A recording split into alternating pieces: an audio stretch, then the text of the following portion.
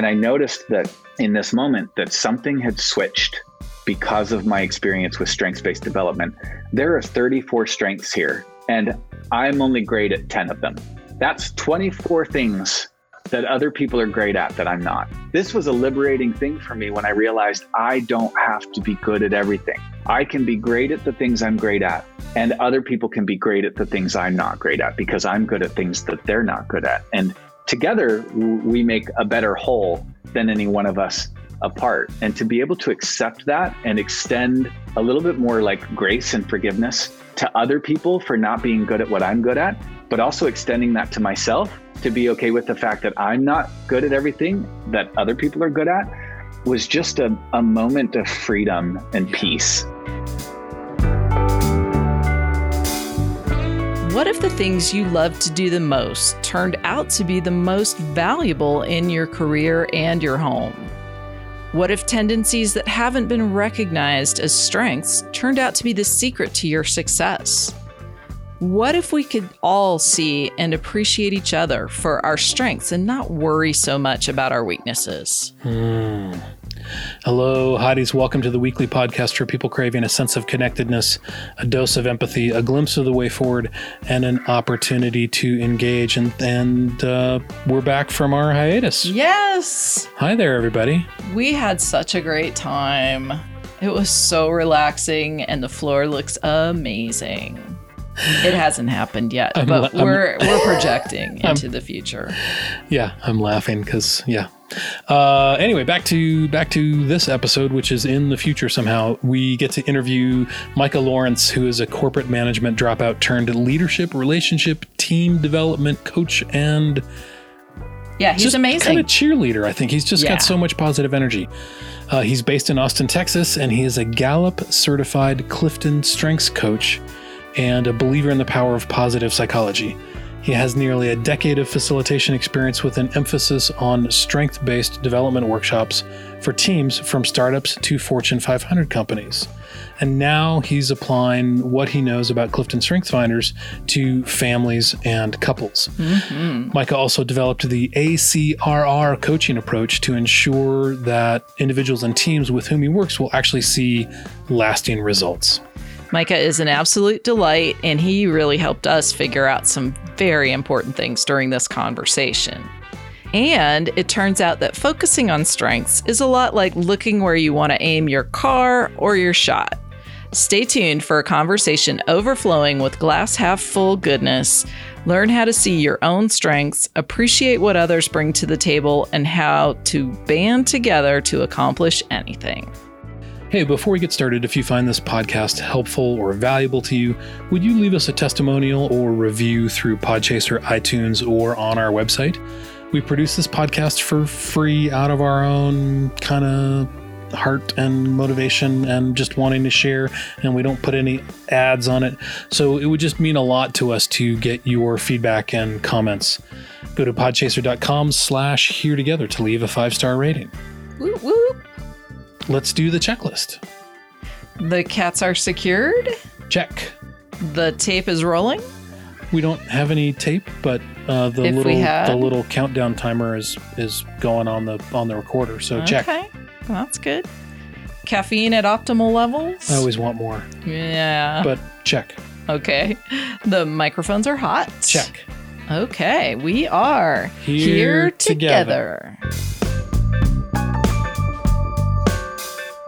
Welcome, everybody, to the Here Together podcast. I'm Charles Matthews. And I'm Kelly Roberge. And we're here with the podcat Gus, who is sleeping on top of the power strip. So if everything stops for a second, it's because Gus rolled over and killed the power. Yep. But more importantly, we're here with Micah Lawrence, who's going to talk to us about our strengths. Thanks so much for being here. Oh, thank you. I'm so excited to be here and talk about your strengths. And I love that you're willing to be vulnerable with your listeners and talk about that with me today. Yeah, well, we've already had a wonderful time talking to you just in the last 10 minutes that we've been on, and your smile and your warmth and your openness around and your enthusiasm around these ideas is really contagious. And I feel really safe and excited as well. Me too. It's going to be fun. Thank you. Yeah. I agree. So, Micah, we always like to start off by asking our guests what they wanted to be when they were 10 years old.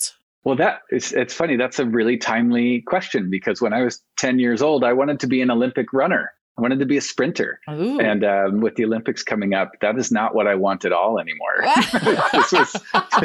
I loved running as a kid, and I thought I was fast. And so I would love to race people in elementary school. And what's funny is that I remember this one boy moved into our school, and everybody knew I loved to run, and he liked to run too. And we raced, and he just whooped me. Like I wasn't even close. And it occurred to me then, I was like, oh, I'm not as fast as I thought I was. Oh, no. I don't know what happened, but over the years, I've learned to not like running at all. I still love sports, but to get me out to run a marathon or even just to jog around my neighborhood, I'd rather play basketball or volleyball or something fun like that. And now I'm like, don't make me run unless I'm doing something fun. So I don't know if it was that boy in elementary school that ruined me, but he crushed your dreams. He crushed my dreams. Oh, no. I found other dreams. Yay for other dreams. So he was faster than you? Oh yeah. Way faster than me. Yeah. And you like operating from strength and success, right. I'm guessing. So that makes total That's sense. Right. It started when I was 10 years old. Little did you know. There's always a thread. Yeah, it comes back around full circle. Yeah. So are you more agile? Is that more agile than fast in a straight line? Is that one of your strengths? Yeah. I would say that's probably pretty true. I picked up every sport I've tried. And so I was never the fastest or the best, couldn't jump the highest or anything like that. But anytime I tried a new sport, I was great at it, above average at least. And so I could participate in middle school and high school in any sport I tried. So I think that's actually pretty accurate. Yeah, that's nice. awesome. That's awesome. Yeah. But kind of jumping forward, you call yourself on your website, you call yourself a corporate dropout. And just, from a positive psychology perspective, what we're going to ask is, what did you like about corporate life? Because you worked for 10 or 12 years in a big insurance company. What did you like about it? Probably my favorite thing about it is that I actually really love change. And we can talk about this later. That's actually an indicator of one of my strengths. But I love the idea that I could work for an enormous company that had pockets of the organization that did very different things. And after 2 or 3 years of doing one thing, like I started out as a project manager in IT, and then I was kind of just paying attention to what else was out there. And someone came along and was like, hey, you would probably make a really good facilitator on this strategic planning team. And I was like, that sounds fun. So I applied for that job and I did that. And then about 2.5 or 3 years later, someone came along and was like, you'd probably be really good at business architecture. And I was like, that sounds fun. So I just was able to hop around within the same company, keep all my benefits, increase my salary over time, but I got to do different things and learn new things. And that was probably my favorite part of working for a corporation. Ooh, I totally relate to that. I started off at my present job cataloging books in the library admin office, and then my new boss realized I had other strengths, and then I now do PR and graphics. So it's like totally different than what I started off doing, but it's way more in my wheelhouse. So. Oh my gosh. Okay. So remind me later, cataloging in a library, that is such an input strength. Definitely. Someone who's good at that would also just love that kind of work, cataloging knowledge and information that is aligned with the input strength, which is your number 2. Right. So I loved learning it. I loved learning how to do it. But after 1.5 years, I was like, okay, this is about as good as I'm likely to get at this. I am now ready for something else. Yeah. Because I like change as far as learning new things. So yes. That makes sense. We will definitely talk about that. He's got our number. Well, what's interesting from a strengths perspective, so and we'll talk more about kind of the principles behind some of this, is that I think just about anything can be learned. You can learn skills. Now, if you have strengths that are aligned to certain skills, you will learn those things faster. You will probably be better, and you're likely to enjoy it more. That's the rub. If you can figure out how to align what you're already good at and where your strengths fall with the kinds of jobs where they can pay you to do those things, then you've you've hit the bank. Like that's what you're looking for. And there are times where people find themselves in a job where they've learned the skills and they're good at what they do now, but it didn't come easily to them. It took them a really long time to learn those skills and they hate it. And that's what's hard is sometimes I work with people and do career coaching where they're just like, I hate my job. It drains me. I don't like what I'm doing. And we talk about it. It's like, well, what are you paid to do? And what strengths do you have? And there's often a disconnect. You can kind of see why they're not using their strengths at work. And even though they can be good at what they do skills wise, they don't enjoy it because there's not that alignment with what they do well. Yeah, they're just swimming upstream all day, every day. Yeah, that would make anybody tired. Yeah, for sure. Oh. So, Micah, can you just for people who haven't been exposed to it, Kelly and I fortunately took this assessment a year and a half ago. Yeah, a year and a half, 2 years ago.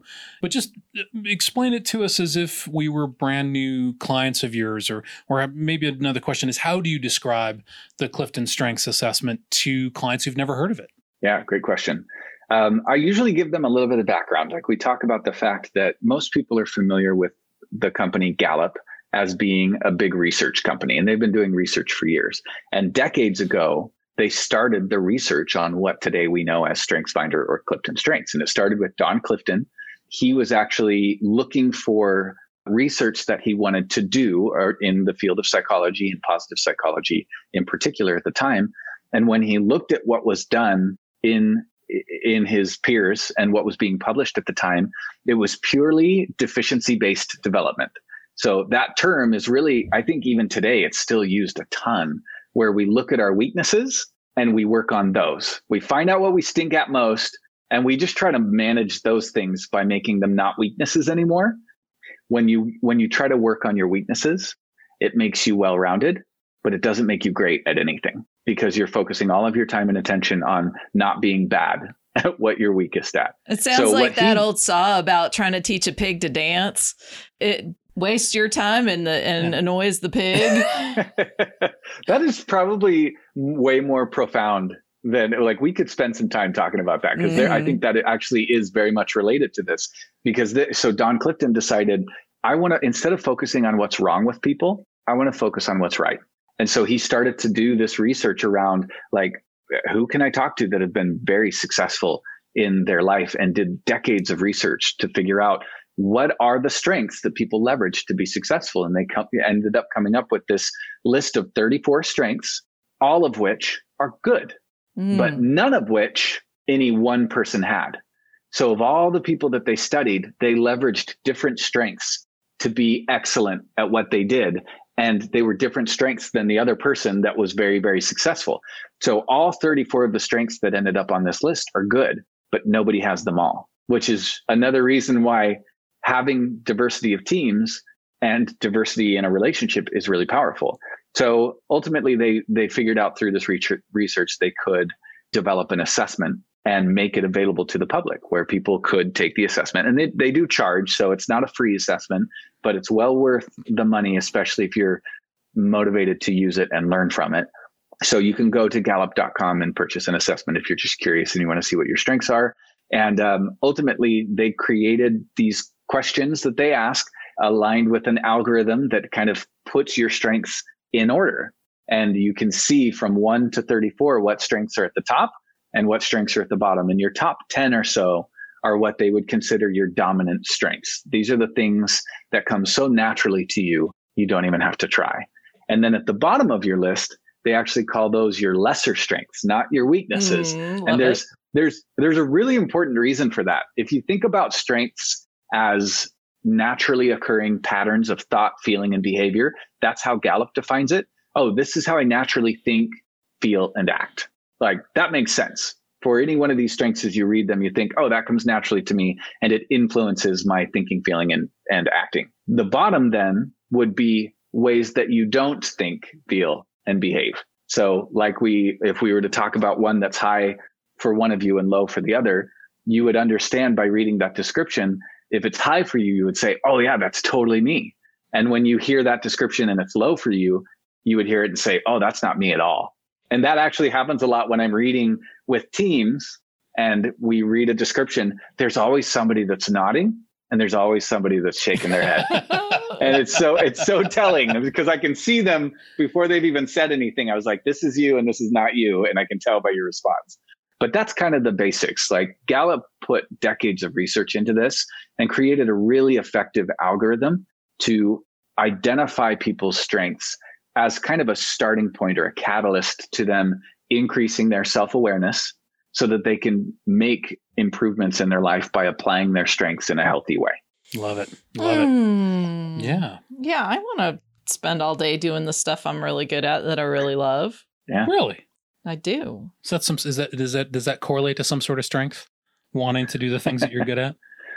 That I would say is pretty universal. People want to do what they're best at, and because they're going to be successful at what they're good at, and they're going to like what they're successful at. So it's kind of this virtuous cycle of if I find something that I'm good at, I'm going to enjoy doing it. When I enjoy what I do, I'm more likely to be successful. And when I'm doing something I'm good at, I'm more likely to be successful, which makes me enjoy what I do. And it's just like, that is one thing that Gallup says increases engagement. And engagement is what their research is based on. So when you have engaged employees, they're doing work that they love, they're more successful at it, and they're likely to enjoy what they do. And they're intrinsically motivated, so you don't have to provide dumb incentives. Yeah.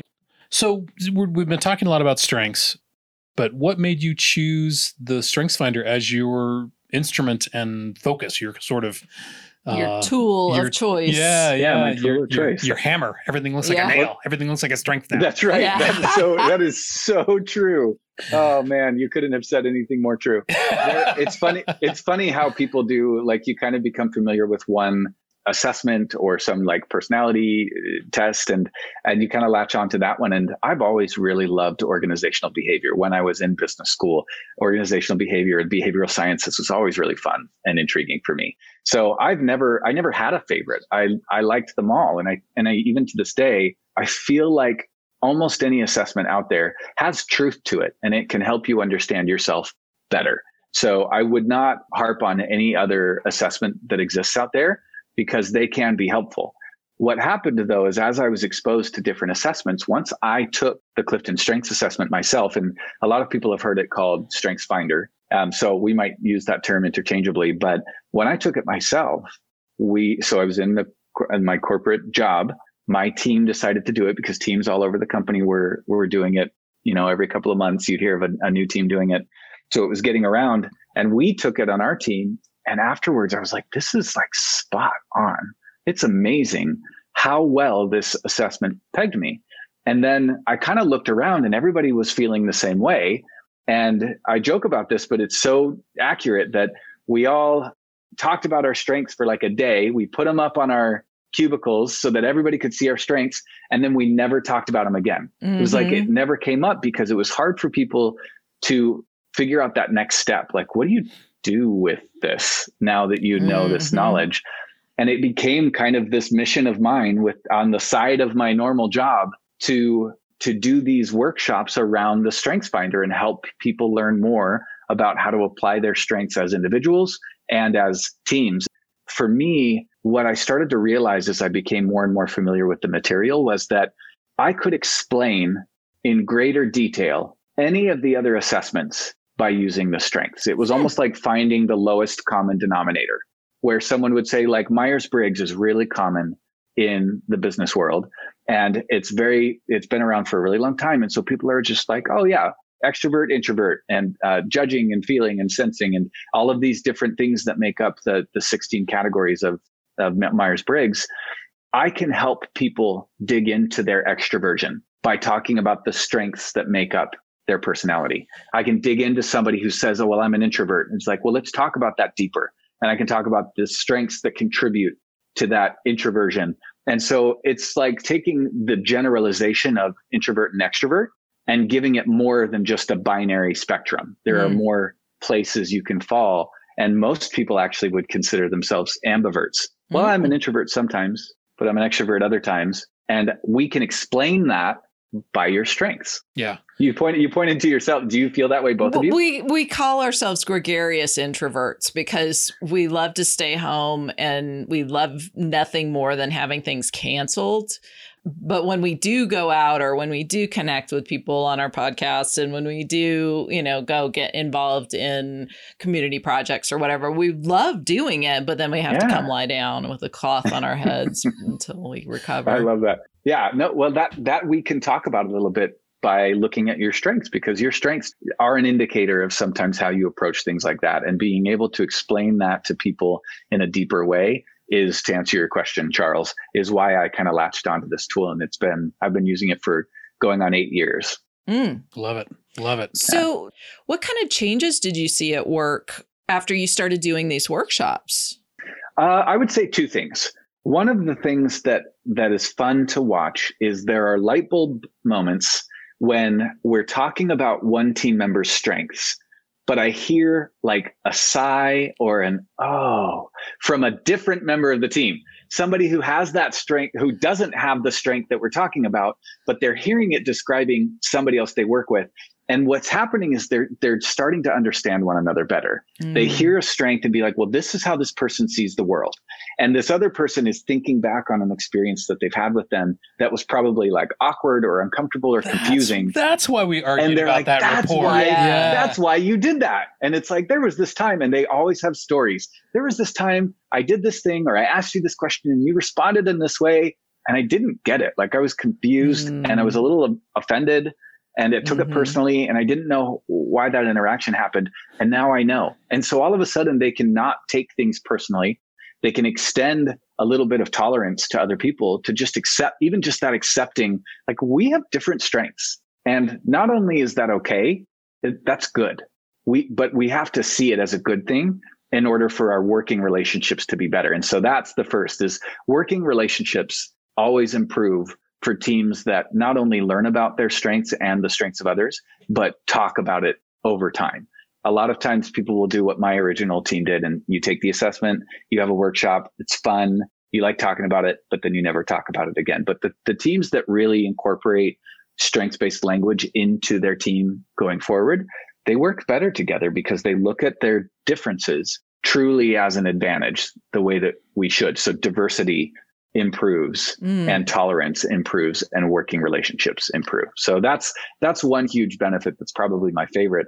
The other one that's very practical, especially for leaders, is there are times where we'll talk about how certain activities that everybody on the team is expected to do, it's fun sometimes to find that some people love that activity and some people hate that activity.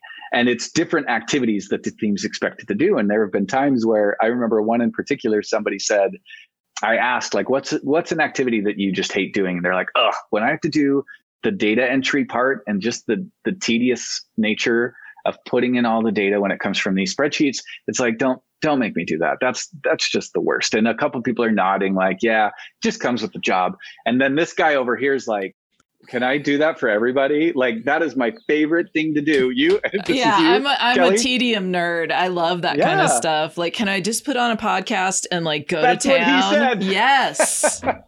That's what he said. He was like, when I can put in my headphones and like, because I don't have to think about what I'm doing because it's so mindless, I can listen to a podcast or even listen to music and I don't have to interact with people. That's like that's my dream job. So all of a sudden we have this like really practical discussion where your strengths make this kind of activity sound really enjoyable and appealing. And other people don't like that strength. Like, we don't need to split responsibilities equally across everybody. Give the people what they're best at, because not only are they going to do it better, he's probably going to be faster than other people because he likes that kind of work, but he's going to enjoy it more too. So you're giving people work that aligns with what they're best at, which means they'll be more successful and they're more likely to enjoy it, which increases job satisfaction. It's like, it's a win-win when you can see these things come to the surface for a team. I love that. This relates to an episode we interviewed Rick Hyland, whose sort of passion and specialty is increasing engagement at work. And he kind of comes at it from this big picture of like, define your purpose and find ways to live your purpose at work. But this is sort of another way to really improve engagement. Like, do the stuff you love instead of the stuff that you hate. I love how these things help people understand each other better. We did at my workplace, we did the colors assessment, and I know my boss is a green gold, and I know, and I'm a blue green. So I know if I come at him from my blue stuff, which is touchy feely emotions, blah, blah, he is not going to hear me. He isn't going to get it. He isn't going to want it. It's going to turn him off. It's going to, and his gold stuff is like, I can't go there. Yeah, but the green, the sciencey, data, nerdy stuff is where I can meet him. So I know if I'm going to pitch him, I have to pitch him from the green. And we can connect there. But when he's like in a gold rant, I'm like, oh, he's in a gold rant. That's not for me. I don't need to, I don't need to get involved in that, because that's just where he's coming from. I need to be aware of it and, respectful of that space, but it's not for me. So that's the key. When you're aware of it and respectful of it, those two things, if you can accomplish those two things, you truly start to see other people's differences as not something to be fixed. And this goes for couples. I do couples coaching often. And oftentimes there will be strengths that are high in one couple and low in another. And for the longest time, like I can often call those things out right away without even knowing these couples and just say, this is interesting. This is high for you and low for you. That's probably been a source of tension in the past. And where there's a really big turning point is when you stop seeing that difference as a problem to be solved and rather an opportunity for partnership, and that it truly is a way to balance one another and recognize those differences as a good thing. But it's not just in your home life and personal life. That goes for work too. When you truly look at other people's differences as that's who they are and it's okay. And not only is it okay, we can partner and be really good together because you're so different from me. Once you truly believe that, working relationships improve for a team. And Kelly, what's interesting that you're saying that I totally agree with, and it has changed my perspective about really generalizations, is this kind of coming from a strengths-based perspective means I have almost no tolerance for generalizations. To say, even just when Charles brought up the guy that said you go into an organization and you start with purpose and that will increase engagement. That, even something like that, to assume that everybody responds to a need for purpose the same is a generalization that's not accurate, because there's actually a strength that explains that. Charles, your number 11 strength is called belief. And that is a need to know that what I'm doing contributes to a greater good, to know that I have a purpose and a meaning for what I'm accomplishing. Kelly has that at the very bottom. It's her number 32, which means that guy could come into her organization and be like, you guys all need to define your purpose and remind yourself every day and look in the mirror and say, this is my purpose. And Kelly's going to be like, can we get to something more practical or interesting? Because that doesn't serve me. I need to go enter some data. Can you leave me alone? Yeah, exactly. And even just recognizing like purpose is great for Charles and it's not as motivating for Kelly. That's okay. That's okay that you need purpose and you don't. I thought that was freaking universal, man. This is blowing my mind.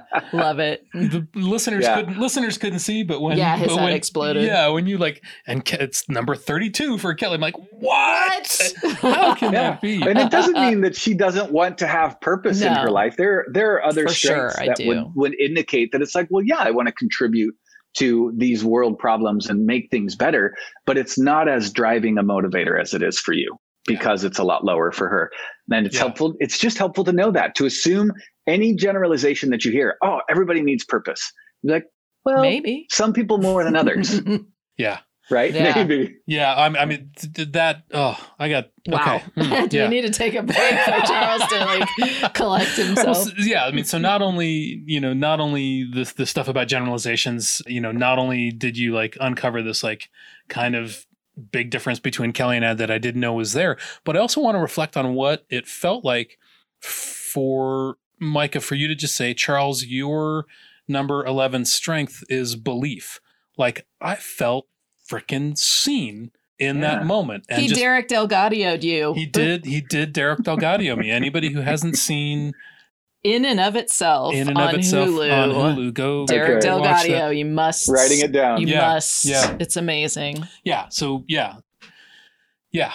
I felt seen and validated and uplifted in a really simple but profound way.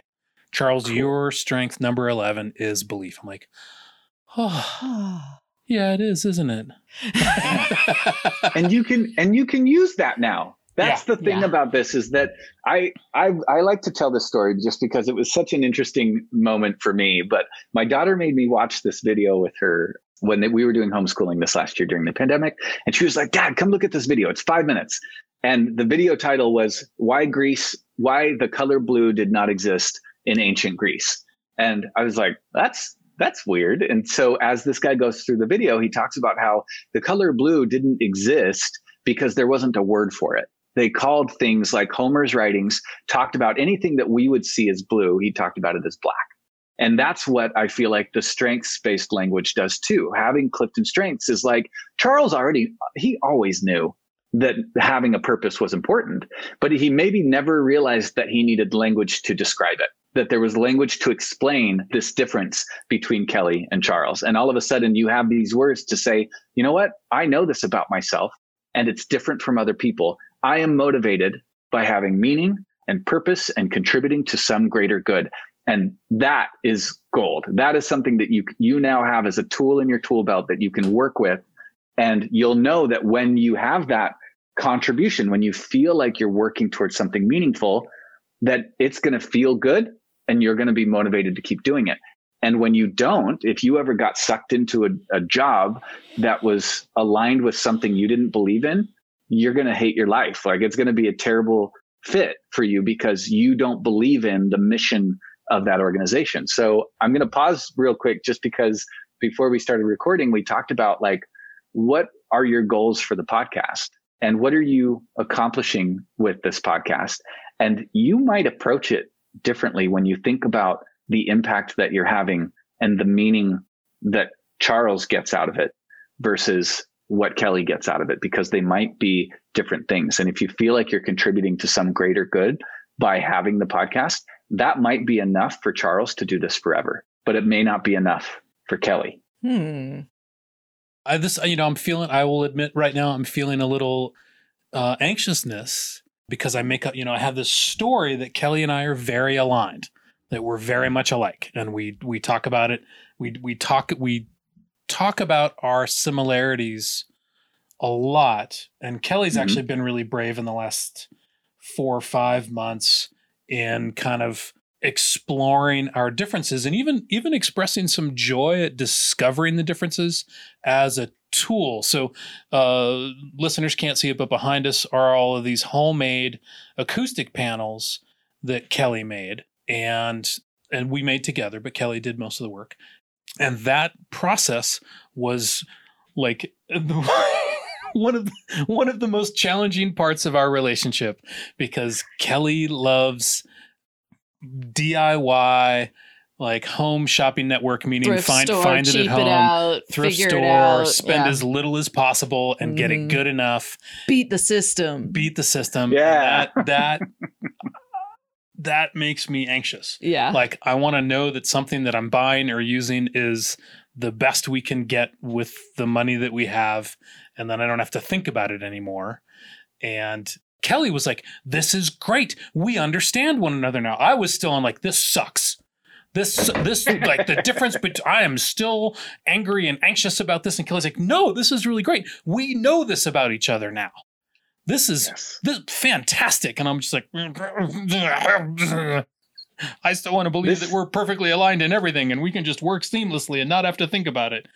But so I'm feeling a little anxious as we find some more, as we discover some more differences. But I know I trust so much that this process is going to end in a better teamwork, better not relationship. End in tears. Not end in tears. There might be some tears along the way. Yeah. But it won't end in tears. Yeah. Well, that's the idea. You just talked about the idea that I mentioned earlier that it may take some time, but when you finally get to a point where you see each other's differences as a good thing, it changes your paradigm around difference, and that you're actually stronger. You do have a lot in common. You share 5 of the same top 10 in your strengths, in your top 10 strengths. That's pretty amazing. That's great. You have a lot in common. I'm so glad that you have 5 other ones that are uniquely yours, because what that does is it makes even the 5 that you share, it makes them a little bit different. Like, you both have high learner, but what you love to learn about is going to be different because you have different life experiences and you have different interests and you have different other top 10 strengths, which makes you even different in your similarities. And those differences can be such a powerful thing for your partnership to be successful at things that if you both had all the same strengths, and we say this to teams, we don't want any one individual to be well-rounded. We want them to have ups and downs, things they're great at and things they stink at. But as a team, we want them to be as well-rounded as possible so that all of the strengths are covered, because then you're a more dynamic team. That's the same that I want for couples too. The fact that you have differences means that you fit together better than if you were all both well-rounded. Circles don't fit well together, but stars do. Oh, I love that. So anyway, I love that thought, Charles. It's okay that you feel anxious. It's new, but that is self-awareness is like that first step that we talked about in the model that I use with people is you can't do anything with it if you don't know about it. And this moment of awareness creates so many opportunities for you to learn from it and develop personally, where those opportunities would not exist if you had not learned something today. If you did not increase your self-awareness in one way or another, there would be nothing to change, nothing to improve. Love it.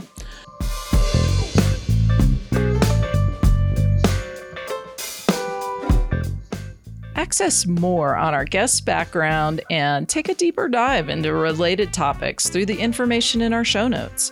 This week, you'll find links to Micah's coaching webpage and more information about how you can take the Gallup Strength Assessment. For encouragement and reference, Charles and I are posting our strengths reports in the show notes. In fact, you can take a look at them before you listen to the rest of the episode so you know what we're talking about. You can always find the latest show notes at here-together.us/pod for the latest episode, or go to here-together.us/library for show notes from our full, ever-growing catalog of episodes. And we just want to remind you that every episode we ask our guest to provide us with a science experiment, something we can do over the course of a week to just see if it changes. Yeah, little something. Just see how it changes our lives. And you'll get to hear Micah's at the end of the episode. And every week we also provide a science report. As we say, we're accountable to you. We take on the science as best we can. And every Sunday morning on Facebook Live, we let you know what our success was, what our failures were, what our discoveries were. Yeah. And we want to encourage everybody to join us for that community science report. Let us know what you took on, what you didn't take on. Let's buddy up. Let's be a group of Captain CrossFit Psychonauts. Love it. Love it. All right, let's get back to the interviewing/coaching session. Micah is going to tell us a whole bunch of useful truths about ourselves. And how.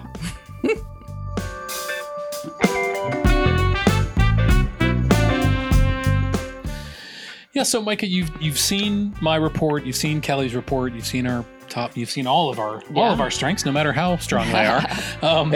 What do you have to tell us or ask us about that report? Yeah, let's just talk about a few of the strengths that you share and a couple of the strengths that you don't share, and just kind of see what comes to mind as far as like evidence that you've seen in one another. Like this, this is that strength when you do this, or just yesterday, we did this thing. What I do have to say first, though, is that one thing that we have to be careful about when we use the Clifton Strengths is that we don't use it as a negative label for other people. Right. And this is a really important aspect of it that I mentioned. I think I mentioned we would talk about. It's the idea of weaknesses.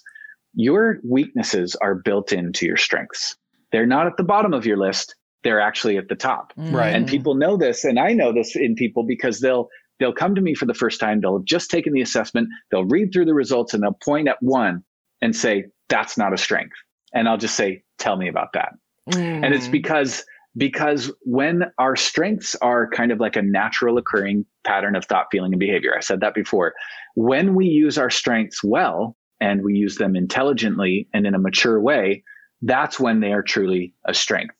We leverage them for our own success. They serve us well. They accomplish goals. They overcome obstacles because we're applying them maturely. But sometimes we overuse or we misuse our natural tendencies, our natural strengths, and they can actually get us in trouble. They can be a hindrance to our success and rub people the wrong way or break relationships or burn bridges. And it's that balance that we're trying to find. When am I using this strength to my advantage? And when is this strength getting the best of me because I'm misusing it or overusing it? That's when they're weaknesses versus strengths. Right. And when I talk to people that come to me and they're like, that's not a strength, I'll ask them, like, how has this gotten you in trouble before? And what they tell me are all of these examples of times where I let my strength kind of like flow without controlling it, and it got them in trouble. And what we work on is how can we kind of flip the switch a little bit and take it from these out of control, immature applications of strength to I'm in control. I'm applying this when it's appropriate, and I'm dialing back when it's not appropriate. Right. And I'm learning the difference.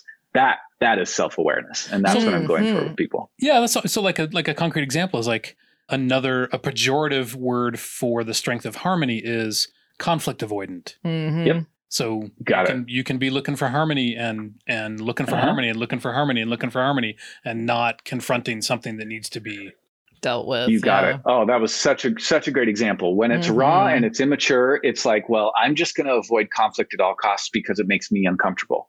That's not productive for anybody. That and prolongs it doesn't problems. Create real harmony either. No. It keeps the conflict going. You got it. But somebody with high harmony who's well developed, they're aware of it. They know that, hey, what I really want is consensus and I want to move on. And when they can recognize, like, I have it in me to use my harmony to help smooth things over. Instead of hiding from this issue, I'm going to address it and look for areas of consensus. I'm going to look for what we have in common so that we can move through this and get on with our lives and our relationship. That's a healthy application of harmony, is to get to harmony, not avoid conflict. Great example, Charles. Love it. I was trying to come up with an example of mine, but all of my strengths can never be used for. Right? They're always. He only uses them for good, not evil. Let's talk about a couple you have in common then. So that we'll talk about the strength and weakness side of these as we talk about them. But you both have high learner and high input. And so I'm actually going to talk about learner and input together because it's helpful to understand them both by talking about them together. And it's insightful because you both have both. So people with high learner just have a curiosity for learning that is unquenchable. Like there's just always room to learn something new. And that learning is insatiable. And it's something that doesn't have to be associated with a outcome. I don't have to have an outcome from this learning. I just love the process of learning. Now, that looks like in college, that looks like people that are auditing classes because it sounds cool, right? He was in undergrad for 15 years and I was for 7. Yes. Oh, that's so perfect. It's like, why would I leave this free-for-all organization that's going to teach me buffet anything I want from experts who are, trained teachers? Like, why would I want to leave college? This is amazing. Yeah, so I only graduated because they stopped giving me money. Yeah. They're like 7 years is enough. When my grants ran out, I was like, okay, nice. I guess I'll graduate. But that's that love of learning that it helps to know not everybody's like that. In fact, I'm not like that, guys. I was like, how quickly can I get through this so that I can get a job? The learning was a means to an end. I did it. I've actually gone back for multiple advanced degrees. I have a bachelor's, a master's, and an MBA, and I have a bunch of certifications, none of which I wanted to learn. I wanted to know. I didn't want to learn. And because I wanted to know enough, I dealt with the learning. I dealt with the process in order to get to the outcome that was important to me.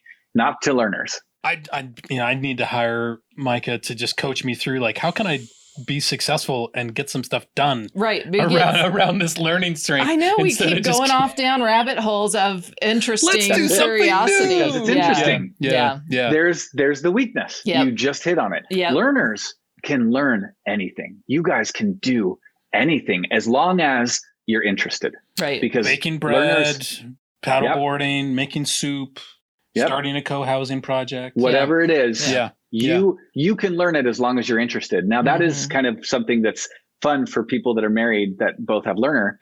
What Kelly's interested in learning in, she could go on for miles, and Charles could too. But if those aren't the same thing, you don't expect the other person to be interested in what you're interested in. If they overlap sometimes, that's great. But if it's not your own personal interest, you don't go down the rabbit hole the way that the other person might. Yeah. And so that's something worth talking about. I've been going down the genealogy rabbit hole lately, and he's not as interested in my genealogy, but we started digging into his last night, and it suddenly got a little bit more interesting. Nice. Yeah. So that's the positive is you guys can learn to do anything. If you are both connected to it, you're both interested in it, that rabbit hole can be your best friend because you'll learn new things. But it can also lead to inaction and indecisiveness. If you just learn and learn and learn, but never do anything with it. Yeah, that's where my execute is not. I got no execute. Which is hard because you're so satisfied with just learning. And that's a good thing. But when it doesn't lead to progress or it doesn't lead to finishing, that's when it can get in the way and can be a weakness that you have to manage and watch for. 100%. So the difference then between input and learner is that people with high input, they generally do like to apply what they learn, or at least they like to share it. People with high input are collectors. They're archivers. So Kelly, I mentioned like you're being good in a library setting, and archiving information is you do it naturally. When when you talk to people who have high input, aside from learner, people with high input generally have systems for where to store what they learn. They keep every textbook they've ever gotten because they think this might be useful later.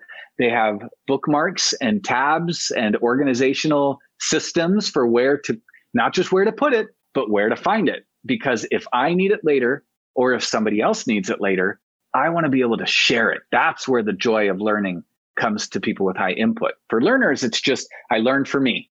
But for input, I like to learn and to share. And that's where when you see them both together, they probably happen at different times. Sometimes it's just for you, and other times it's for others, and that's where you get the joy. So learning that about yourselves might take some time. When is it learner and when is it input? What are your thoughts on that? Well, you talk about how you wish you had gone into museum science way back when. Yeah, at the age of 20 or whatever. There was a tiny moment when I almost went into museum science, and now I'm like, that would have been really good for me. Even if I were doing what I do now is create graphics for, promotional purposes and for, flyers and explain how to use library services. And I love breaking things down and explaining things. Love it. And so in that way, but my file management is not what it could be. Yeah. And our pantry is incredibly organized. And the pantry's pretty good. Yep. Yeah. Yeah, like indexing things, having systems for where to find things and where to put things. I love systems. That doesn't surprise me at all. Yeah. That definitely comes with input. Not all people with input have that though. So that actually might be a kind of a combination of multiple strengths that make your systems better than other people. Because not everybody with high input does the systems as well. They're not quite as organized as it sounds like you are. So this is, the kind of the practical here and now application, like maybe you should have been a museum curator or something, but we're talking about downsizing. We're talking about, figuring out what's next for us as far as a living situation, et cetera, et cetera. And I don't think it's practical for me to expect you to live without a lot of storage space. Well, that's probably not going to make you happy. I'm working on that. That's actually what I was about to say, Charles. I was about to mention that people with high input are collectors. Yeah. They like to collect you things. You should see the garage / my art studio. I can't, I mean, I have rocks, I have bird nests, I have dead birds, I have 30 different kinds of ribbon. More than 30. I have 30, that's all? Yeah, I have way more than that. And I don't even need them for anything. But I want to do every art medium and that's common. Yeah. That's common. And I think it helps to know that it comes from a good place, but knowing it gets out of hand. That balance, when is it out of hand and why? Yeah. That's the problem, is that especially with learner, everything's valuable. And the input, that collector in you, makes you think just naturally this is going to be useful someday, whether it's the things that you collect or the knowledge that you collect. And so at some point you need to figure out, maybe it's leveraging other strengths. Maybe it's just an honest conversation about how this might be the weakness side or the raw side of your input strength, to be able to know this is getting out of hand. Yeah, because it's given him panic attacks. What are my criteria? And that's where you can bring in other strengths. You have really high strategic. Kelly, this is your number one. That's pretty cool. Right?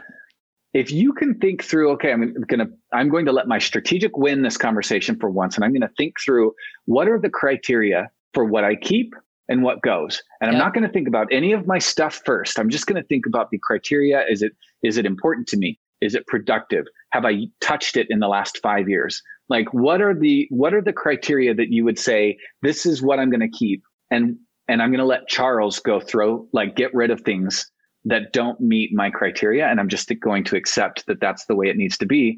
That's using a different strength, like strategic, to kind of balance out another strength, like input, that may be getting the best of you.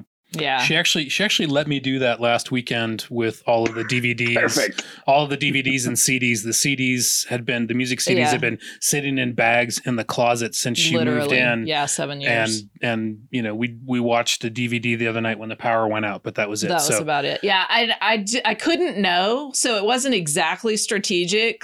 He just started doing it and he didn't ask me, and I realized what he was doing, and I'm just okay, I just got to let it go. Just gonna give him that so that he doesn't freak out. So Kelly, and I love that. I think you're learning what works for you. And that's exactly what we talked about, I think, before the show, before we started recording, a model that I have on my website that's ACRR. And the first two letters of that are awareness and choice. And this is really relevant for this example right now, where even just talking about the fact that this is a natural behavior for someone with high input is creating a self-awareness that helps you know where to put it.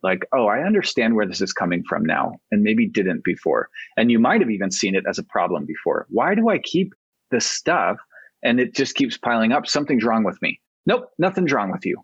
This is a strength.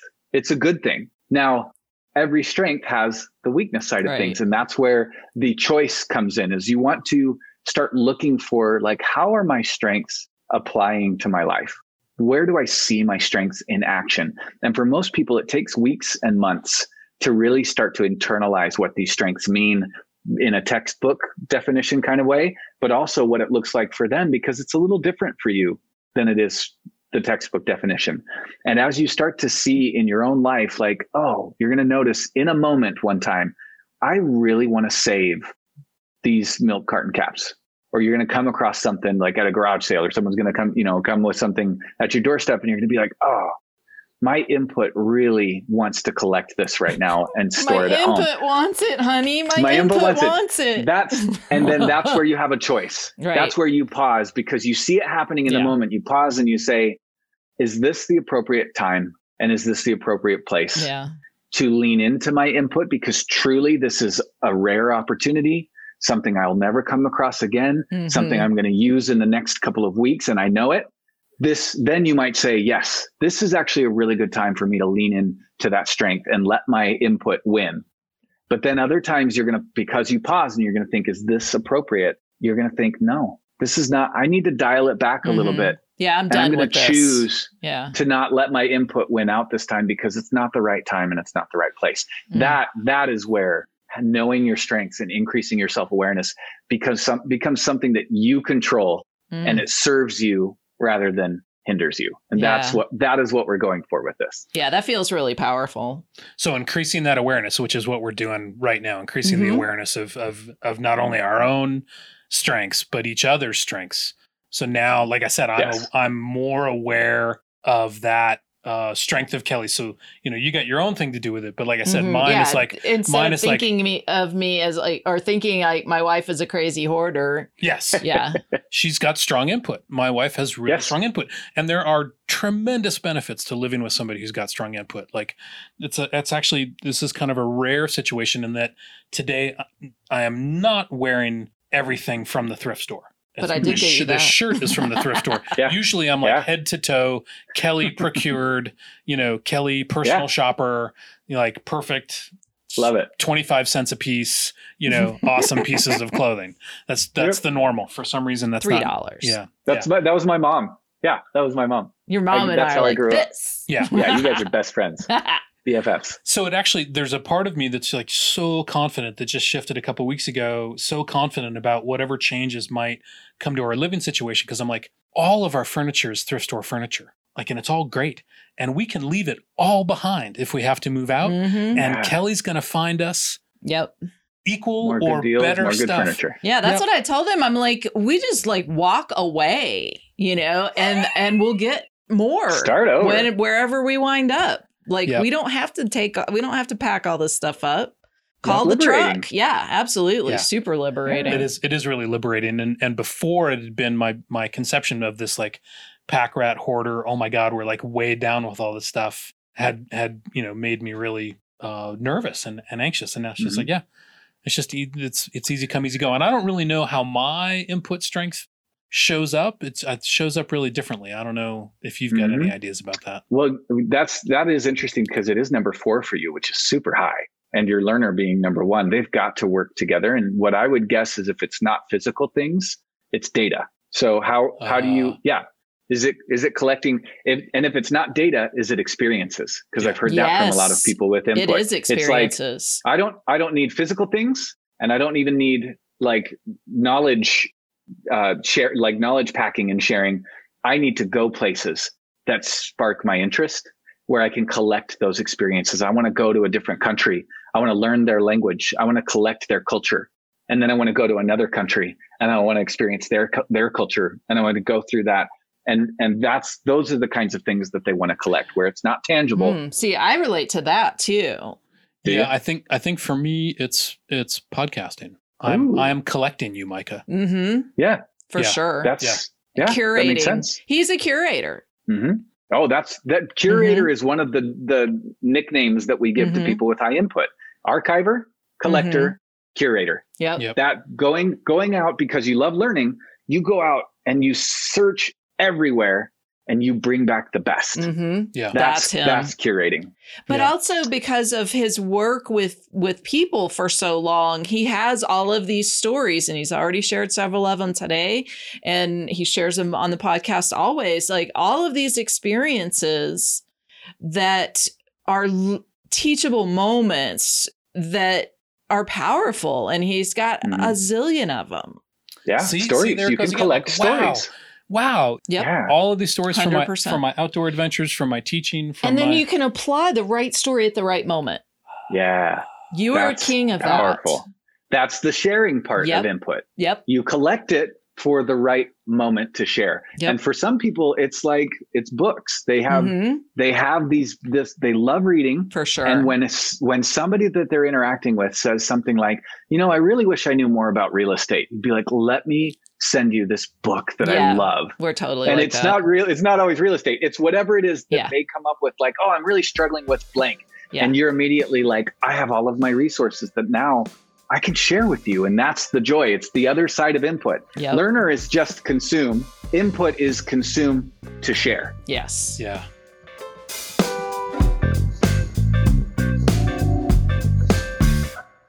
Thank you so much for listening to this episode. We hope you're getting even a fraction as much out of it as Kelly and I are.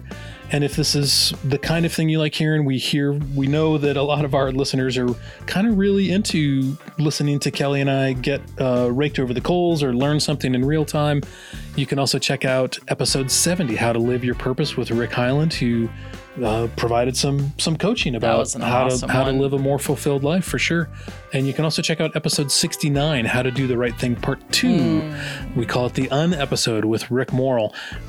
Toward the end of episode 68 with Rick Morrill, he just started asking us questions. Right. He just turned the whole episode upside down, asked us what the fundamental flaw in our relationship was, and we kind of came up with an answer. Yeah. So if that kind of reality podcast thing is up your alley, check out episode 69 or episode 70. Love it. You can subscribe using the button on your podcast app, or go to here-together.us/join to get quick email notifications when a new episode drops. Okay, now back to wrap up the show. We talk about using this ACRR system of Micah's as an individual or as a family to improve things and create lasting habits. We also get Micah's science assignment, which is a bit more involved than some of our other assignments, but we strongly recommend it. And it's less scary than a lot of them too, I think. Well, I don't know. Maybe not for everybody. I'm excited to do it. Good.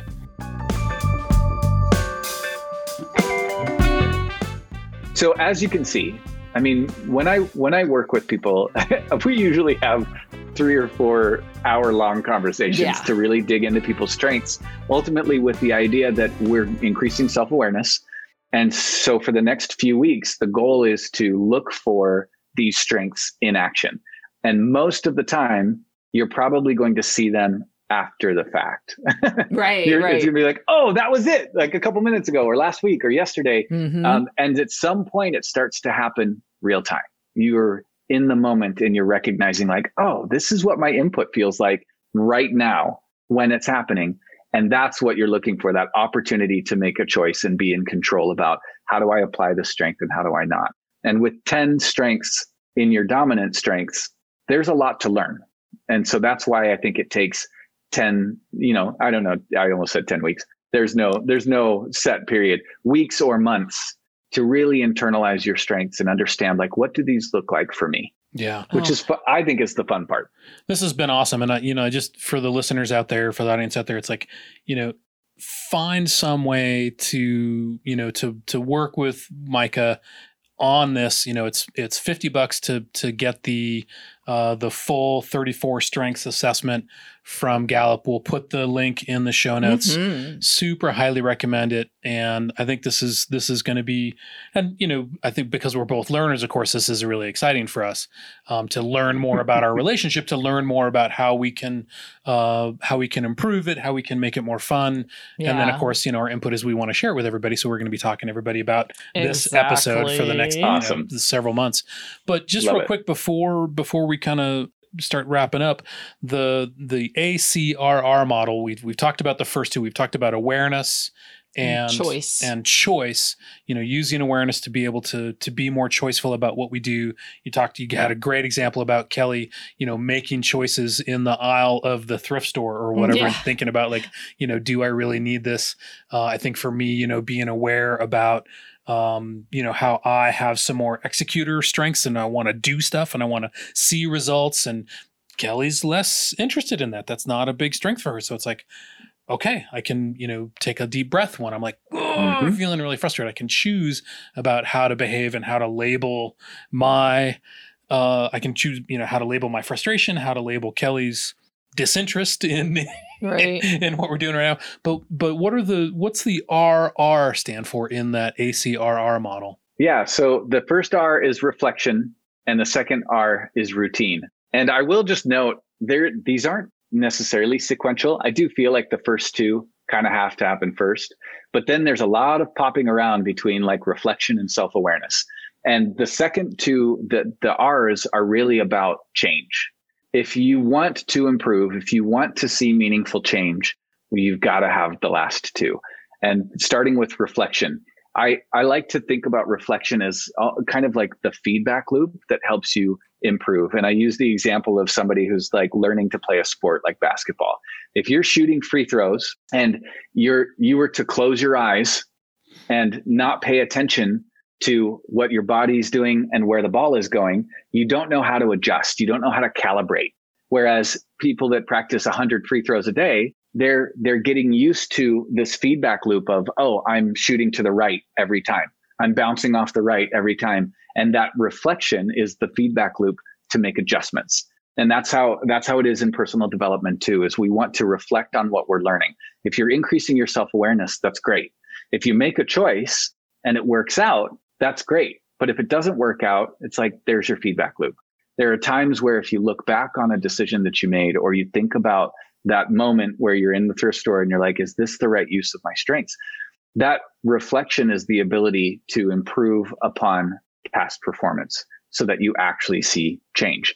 The last R being routine, that is something that I kind of reserve for the right goals that people have at the right time. I don't always recommend routine, but when you're really struggling with something, when you really need to make a life change, it's like if someone needs to lose weight and we know that the thing that's keeping them from that is exercise, then we talk about like, okay, how do we build in exercise into your routine and incorporate it into the things that you're already doing so that you can see the changes that you want, that you've reflected on, that came from different choices that started with increased self-awareness. So that's kind of the practical application, the visible application of seeing meaningful change when you create new routines.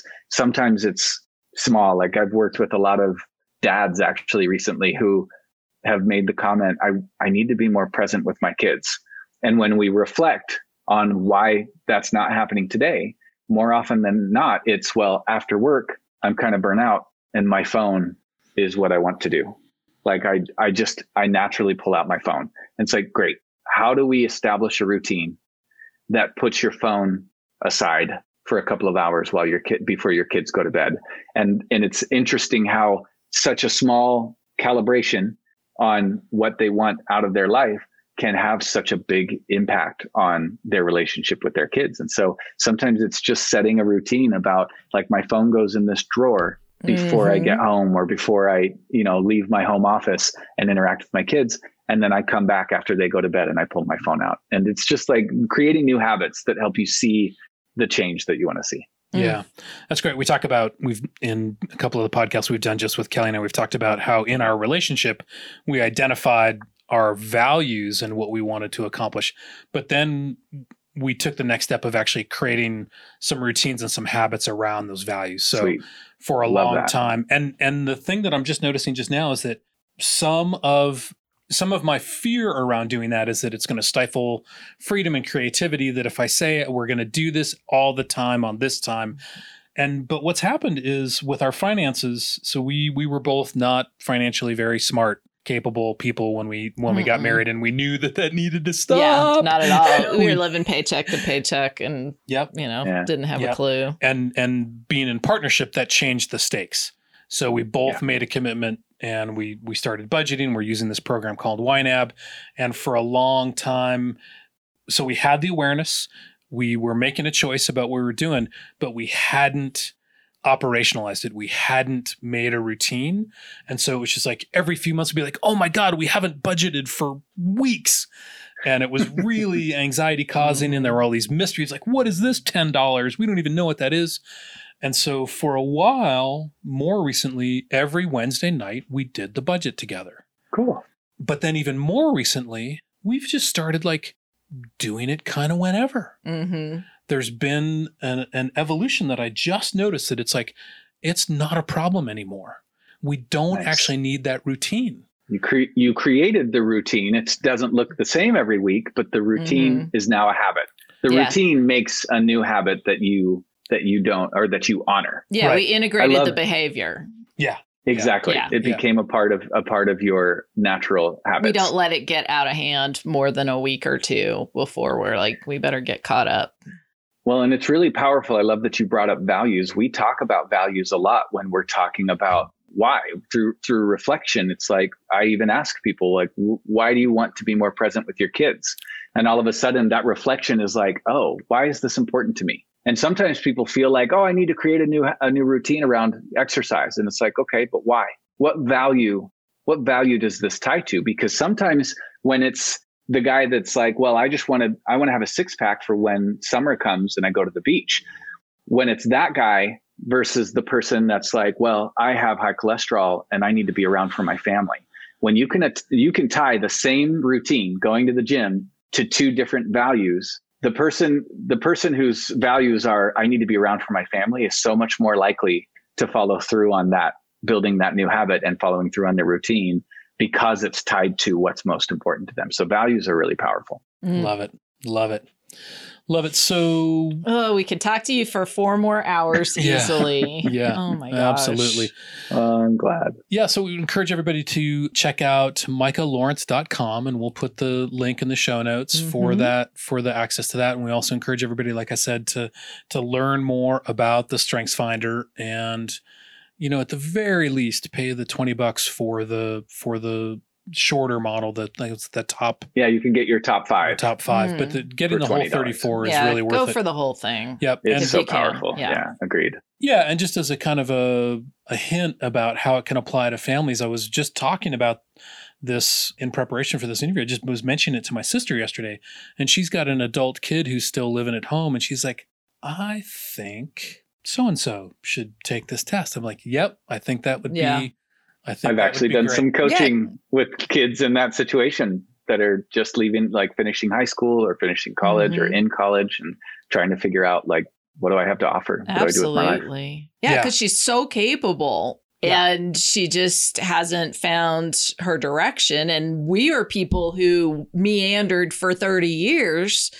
And I don't know, I kind of feel like I'm still meandering in a little bit of a way. But yeah, just getting that sense of self. I think the thing for me is being able to conceptualize the things that I am and the things that I do as positive, whereas they could be taken as she's a crazy hoarder or, she's out of control or whatever. To reconceptualize those as positives and see how that I can be in some measure of control of them rather than them running me. I think that's hugely valuable from this conversation. That is why they call it positive psychology. It doesn't mean that there aren't negatives or that there aren't challenges with it, but we start from a positive perspective. And that's there's more power in that than negative and criticism and seeing what's wrong with you. Amen. Absolutely. And I think, I know we got to go, but just to make just to distinguish positive psychology from sort of spiritual bypass woo-woo, it's all going to be good, right? It's like positive psychology doesn't say there isn't work to be done. Right. It just means like, let's approach it from a like, let's focus on the positive while acknowledging, the whole reality. But stay focused. Stay focused on what we can do. Yeah. Well said. Totally agree. Love it. So Micah, what tip or practice is buoying you up these days? What are you finding most effective in your life? I mean, I see things you can imagine I see things from a strengths perspective all the time. And sometimes I have to keep it to myself because not everybody wants to talk about it as much as I do. That's a strength right there. That's another strength. Right? There's a strength there. Look, a strength. Yeah, exactly. I'll hear people talking and I'll just be like, oh, that sounds like this. I want to know. And I can't always know. But I would say something that has buoyed me and has been like a really valuable thing for me in my life is after I took the assessment, and this wasn't right away, it was probably after a couple of years, I had an experience where I was watching somebody else do something that was in their strengths and 100% not in mine. And while it was happening, I was all smiles. It occurred to me in that moment that I was really excited for this person. And I was really enjoying kind of witnessing them in a moment of strength. And it was my brother fixing my dishwasher. It had been broken, and there's actually a strength called restorative that it just comes more naturally to people with high restorative, thinking through what could be going wrong here and that joy and satisfaction of fixing what's broken. I'm not like that. I'm more like, oh, it's broken, throw it away. Let's get a new one. Like that's my initial tendency, because to think about figuring out what's wrong is like, my head already hurts to think about to have to figure out what's wrong with this. And for other people with high restorative, they're like, let me at it. Like I can figure out why it's broken and I'm going to fix it. And I know I can fix it. And it's that confidence and that willingness to fix a problem that just does not come naturally to me, but it does to my brother. And he's fixing my dishwasher after it had been broken in a little way for almost a year. And I couldn't figure out what was wrong. And he figured it out in 10 minutes. And I was watching this just like glowing for him. Like, how cool is this that he fixed something that I could not figure out in a year? He fixed it in 10 minutes. And I was just so happy and so proud.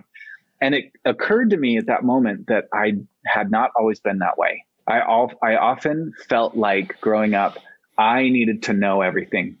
I needed to be good at everything. To be a man and a homeowner and an adult, I needed to be able to fix my dishwasher. I needed to be able to fix my car, change my oil, do all these things that I felt like I almost needed to avoid being found out. Yeah. If I didn't know something or if I wasn't good at something. And I noticed that in this moment that something had switched because of my experience with strengths-based development. There are 34 strengths here, and I'm only great at 10 of them.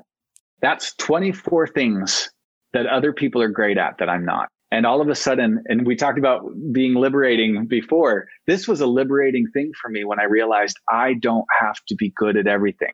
I can be great at the things I'm great at, and other people can be great at the things I'm not great at because I'm good at things that they're not good at. And together, we make a better whole than any one of us apart. And to be able to accept that and extend a little bit more like grace and forgiveness to other people for not being good at what I'm good at, but also extending that to myself to be okay with the fact that I'm not good at everything that other people are good at, was just a moment of freedom and peace when I saw my brother doing something that I stink at and be totally cool with it and really proud of him in that moment to see somebody else succeeding in their moment of strength and not making it about me. That is where this has affected me probably more than anything. Yeah. Oh, that's beautiful. Yeah. That's a beautiful leadership strength. That's a beautiful facilitator strength for sure. Thank you. But how did your brother take that? Did he go like, booyah? Or was he, just like, No, I think he's taken the assessment too. He's actually very familiar with the strengths, and we're hyper aware of one another's strengths, and we're very different, and we appreciate in one another our differences. And so he'll look to me for what I'm great at, and I'll look to him for what he's great at. And we don't need to compare. And I think that's probably where some of the power comes from this. Is there's a lot of negativity. And I've always loved the quote that comparison is the thief of joy, because I feel like that's so true. And something like this helps you realize we're comparing apples to oranges when we look at somebody around us and we see the best of them and we compare it to the worst of ourselves. These are totally different things. And knowing your strengths and seeing all of these other strengths that other people can be good at is a nice way to be like, comparing doesn't do anything. And I think my brother and I have figured that out. So Clifton StrengthsFinder, the antidote to Instagram anxiety. Yes. You got it. Yeah. You got it. Oh, I love it. Yeah. So Micah, do you have a science for us to try on? I mean, there's a lot that was actionable about what we talked about today, but do you have a little something for our audience members to try on for a week? One thing that I think helps, because you've taken the assessment, that I ask everybody to do when they've first taken the assessment, is to pay attention for these strengths in action. So this is, the Clifton strength is based on scientific research, and it is a behavioral science, which, like I mentioned, I love, but that's kind of an ambiguous thing to say, look for these strengths in your life. So what I hone in on with people that I kind of give as an assignment that I know is really effective for people who have just taken the assessment is just to find 5 people to share your strengths with. So if you can, and I think for you, they don't need to be 5 different people. Some of them maybe can overlap, but the goal is to pick 5 people that you care about and that hopefully know you well, and share with them, especially your top 10 strengths, and just see where the conversation goes. What that's accomplishing is it keeps it top of mind, so you know to be looking for it, but it also helps bring up stories. So when they start telling you, yeah, I saw this in you, you learn more about yourself. Oh, that's cool. Oh, yeah. I like that. So it's like it becomes an opening for feedback, for strength-related feedback. That's great. Ooh. That's great. Yes, and increases your self-awareness because you're learning things that you didn't realize other people had already seen in you. Oh, yeah. Neat. That's a good one. Yeah. Micah, thanks so much for spending all this time with us. And I don't know if you can tell. You bet. Yeah, I mean, so much for us to think about and work on. We're going to be talking about this definitely over dinner, over breakfast, over hike, playing with the cat, whatever it is. Definitely going to enlighten and inform our relationship. So that's beautiful. And you can tell that this is something that I love and I'm a total nerd about. So it was truly my pleasure talking to you both about this. Yeah, thank you for bringing that nerd to it. It's just great. We're nerds. Pleasure. You just light up. You are like a glowing orb of love for this material. Good. And I'm so glad. It was so much fun to be seen by you. Yeah. And if you ever go to a party and you want to tell everybody their strengths, but you can't say anything, just call us up and be like, oh, I saw these strengths. And we'll be like, yeah, that's great. You can geek out with me. Totally. Totally. So is there anything coming up that you're working on that you want people to know about?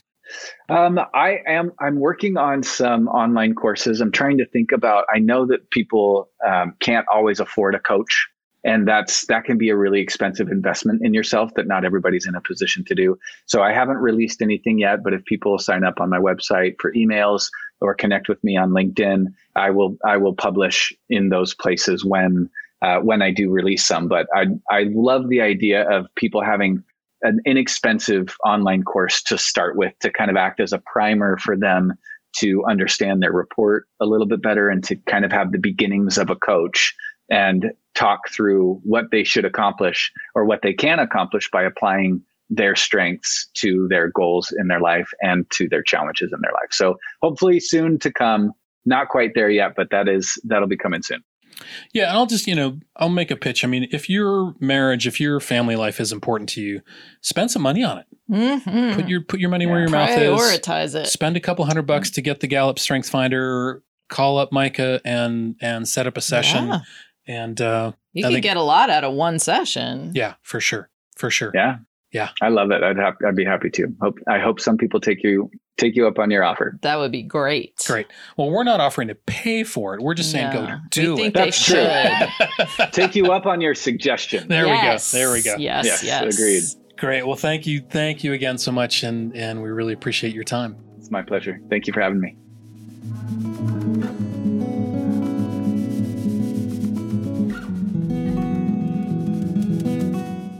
Can I say that I just felt so seen and understood by Micah? I think that's why people go to psychics and stuff, is just to tell me who I am so that I feel that kind of connection. And I don't know, but he does such a great job. He's so prepared and he knows his tools so well.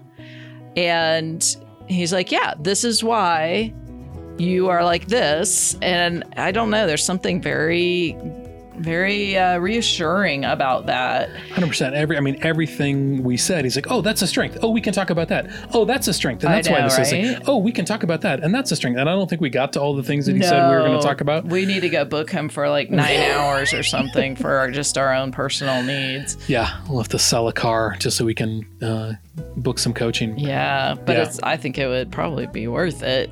But anyway, and he's just this glowing goodness, this smile, and this, I don't know, he's so positive and fun to be around.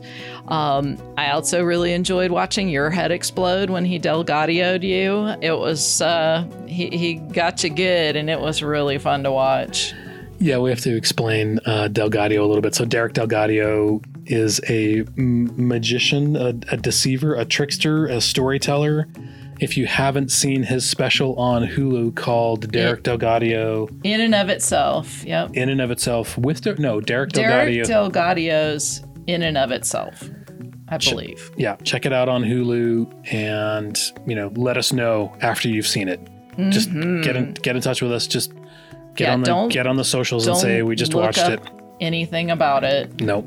Just watch it. And if you've already seen it, let us know what you thought. Absolutely. Anyway, so what Kelly means is, she heard Micah just say to me, "Oh, Charles, you are strong in belief." And I just, you heard me. We talked about it on the podcast. I just kind of melted. You were there. To be seen on all that stuff. It's really amazing. But the other thing I wanted to talk about is just how useful this approach is to relationship health.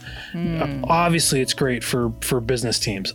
Obviously, especially if they don't, put the report, in the bottom drawer after they do it. But we know from Gottman Institute research that the number one thing that kills long-term relationships is disdain. Right? If you just a quick shorthand version of the study, the sociologists looked at couples for just watch them interact for an hour or two and was able to predict with stunning frequency which couples were still together 5 years later.